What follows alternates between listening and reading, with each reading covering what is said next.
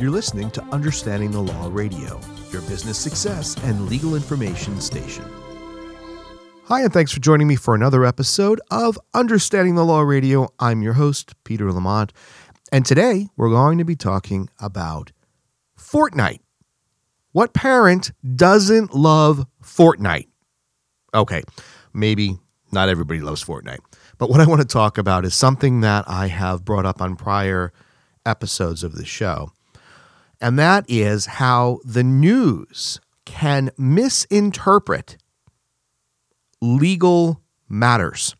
They can pull a docket, they can pull documents from a court proceeding, and they can report on it, and it's not 100% accurate. Now, I guess the argument is that they're not lawyers, they're news reporters, and so they are gathering information, thinking that what they're saying is an accurate reflection, but in reality, some of these headlines can be misleading, and I want to make sure that our listeners understand when they're reading something in the newspaper or online, what it actually means, and is it exactly as it's being reported. So Fortnite, in particular, has been in the news a lot over the past few months, A, because Epic Games, the company that has created Fortnite, has made so much money, it's not even funny.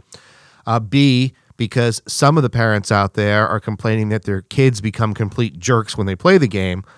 And more recently, there has been a series of lawsuits filed against Epic Games and some other video game production companies because they are allegedly using copyright protected dance moves and other things within these games. And I want to talk about that because recent reports suggest that the Fortnite lawsuits have been dismissed, and I want to explain that it's not exactly as you would interpret it from reading the headlines. So before I get into that, I just want to thank you for listening and make sure that you subscribe to the show on iTunes and leave some feedback. Give us a rating. Hopefully it's a 5-star rating, but your feedback and subscription on iTunes, obviously this is a free podcast, but it just helps us get the word out to other people that might be searching for this type of podcast that we're here, and that we might have some valuable information and content for them. So I would really appreciate it if you would subscribe to the show over on iTunes. You can also listen to us on Stitcher and TuneIn. Pretty soon we're going to be available on or through the Amazon Alexa devices. So we're out there. You can find us. If you want to go to the website, it's utlradio.com. All right, let's talk about Fortnite. So I've got 3 kids, and all of them have played Fortnite. And I will admit that I myself have played Fortnite. I am no good at it, but that's not important. My kids, however, are really, really good at it. And I kind of like it. I know that there's a lot in the media from parents, and not to pick on the moms, because my wife is on the Fortnite hate train, or at least she was for a while. And you know what? Quite frankly, I'll tell you, there may be some truth to these complaints. So moms have been complaining for a while that their kids turn into jerks when they're playing Fortnite. And I have a theory about that because I have to say, my wife complained, and at first I was like, oh, come on, it's just a video game. But then I started to see what she was talking about. And I think it has to do with not necessarily the game itself, but the competitive nature of the game, and how if you are they call them skins, the character that you get when you start playing. They're in a costume, right? And that's considered the skin. If you don't have anything other than what it comes with, then it's a default skin. And so I think that there is almost a caste system or status that your kids deal with. Oh, you're only a default skin, and oh, you have the season 5, 100 battle pass win thing, and you're a different skin. And so I think that that's where a lot of the being a jerk comes from, because I think there's this competitive element to it. But that's for another show. This show, I want to talk about these recent headlines concerning the lawsuits. So for those of you who might not know, or maybe just forgot about it, a bunch of celebrities, including Alfonso Ribeiro, he was Carlton, if you recall, and a few others, some rappers, Terrence Ferguson, and others are complaining that Fortnite, Epic Games, has stolen these dance moves, and that these dance moves actually belong to these individuals. So, for example, talking about Alfonso Ribeiro, he played the character Carlton, and if you recall Carlton on the Fresh Prince of Bel-Air, he had a unique dance style, right? Goofy, nerdy, and that was his dance thing. And so throughout his career, he has referred to that dance as the Carlton. And I think that pop culture agrees that that's the name of that dance. So what the allegations are is that Epic Games took these dance moves and used them without the quote-unquote creator's permission, and thereby violated copyright law. And so they filed these lawsuits. And one firm in particular was handling most of these lawsuits.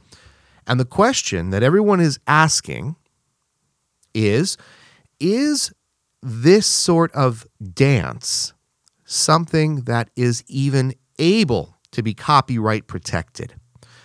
And there's requirements for what can and cannot be copyright protected. Particular unique dance moves may be protected, but an overall dance might not be protected. And this is a very, very gray area. And you can look at the copyright law and you can make arguments either way. But I don't want to talk about that today. I don't want to talk about the actual copyright argument.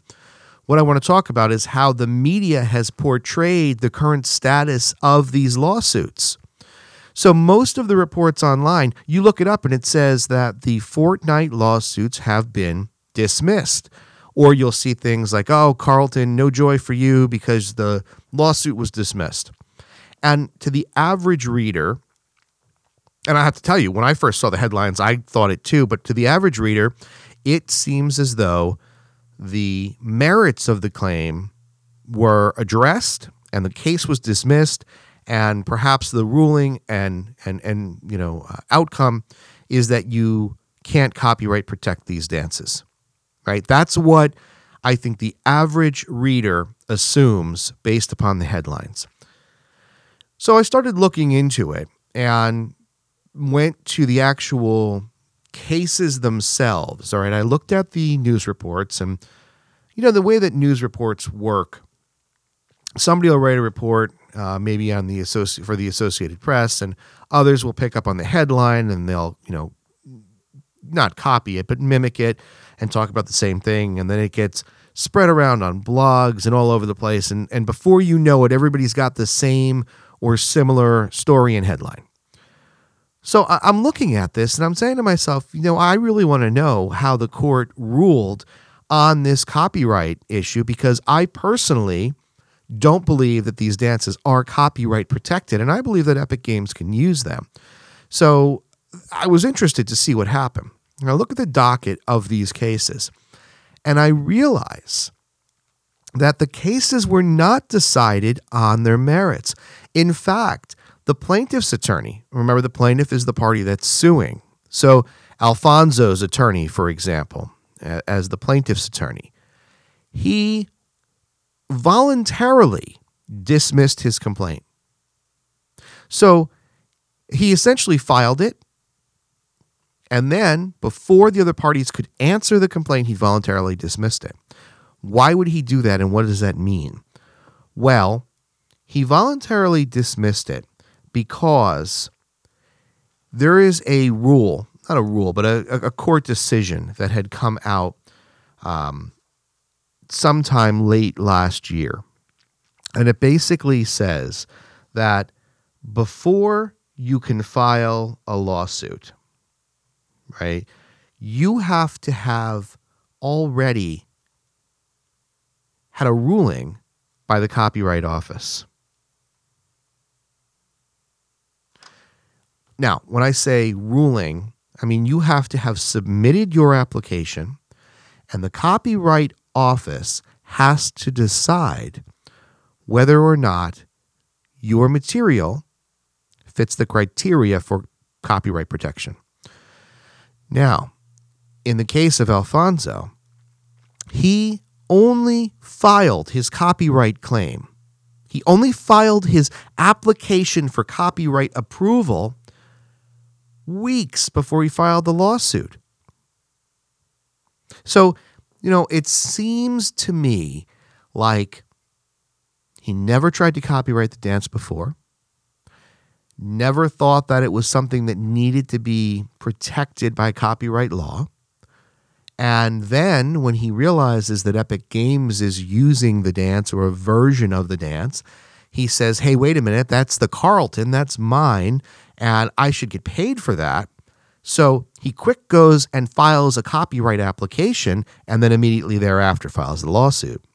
Now, this ruling by another court on another matter says that before you even have the ability or standing to sue, you must first submit your application to the Copyright Office and let the Copyright Office decide whether or not there is the ability to protect what it is that you're looking to protect.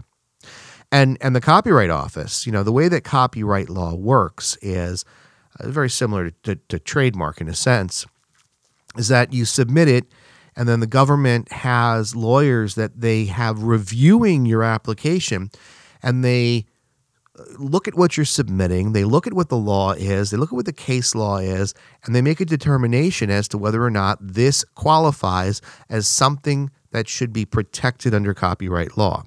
So while it is true that the Fortnite lawsuits have been dismissed, it gives, I think, the reader of these articles a false impression thinking that the courts dismiss these cases. And that's not true. The plaintiffs' attorneys voluntarily dismiss the cases because they're waiting for their applications to be addressed. And then if the Copyright Office says, yes, these are copyright protected claims, then they can go back in and reinstate the lawsuits. So when you read these articles on Fortnite in particular, understand what's being said here. The court has not ruled on whether or not these dance moves are copyright protected. And they're not going to until the Copyright Office addresses it. In fact, having standing is an element to pretty much every lawsuit. So let's say, for example, let me give you an example of what standing is. So I see that my neighbor has purchased a car and that the car was defectively manufactured. And whatever the issue is, and I say to her, hey, Sally, you looks like you got a defective car there. You should go do something about that. And Sally says, nah, it's not worth it. Nah. So I'm furious. I'm outraged. How could poor Sally drive around in a car that doesn't work? Well, you know what? I'm not going to just let Sally sit there and take this. There's no way I'm going to go and I'm going to file my own lawsuit on Sally's behalf. And I'm going to sue, let's say it's Mercedes-Benz. I'm going to sue Mercedes-Benz because poor Sally got a bum car. So what happens? Well, the judge says, wait a minute. Who are you, lawsuit filer? Who are you? The guardian of justice? Well, you didn't enter into a contract with Mercedes-Benz to buy the car. You didn't enter into a contract with the car dealership. You don't own the car. You don't drive the car. And while it's really, really nice that you feel so sympathetic and so upset for Sally, you don't have the ability to bring a claim because you don't have standing. There is nothing connecting you with the allegations in the complaint other than the fact that you are a concerned and angry citizen. You are a fervent supporter of consumer rights and you want to take a stand. Well, take a stand somewhere else because you can't do it in the legal system. You don't have standing. And that's essentially what's going on here with these Fortnite lawsuits. The plaintiffs don't have standing to sue until they fulfill all of these preliminary obligations, one being that they must first apply and get a decision or a ruling from the U.S. Copyright Office before they can then move forward with the cases. And it just irks me when you see a news story that is true in a sense, but not fully explained. And then people read it and they have these family discussions at Thanksgiving dinner, and they're talking about, hey, did you see that article about, Fortnite? And it was dismissed. I knew you couldn't copyright those dances.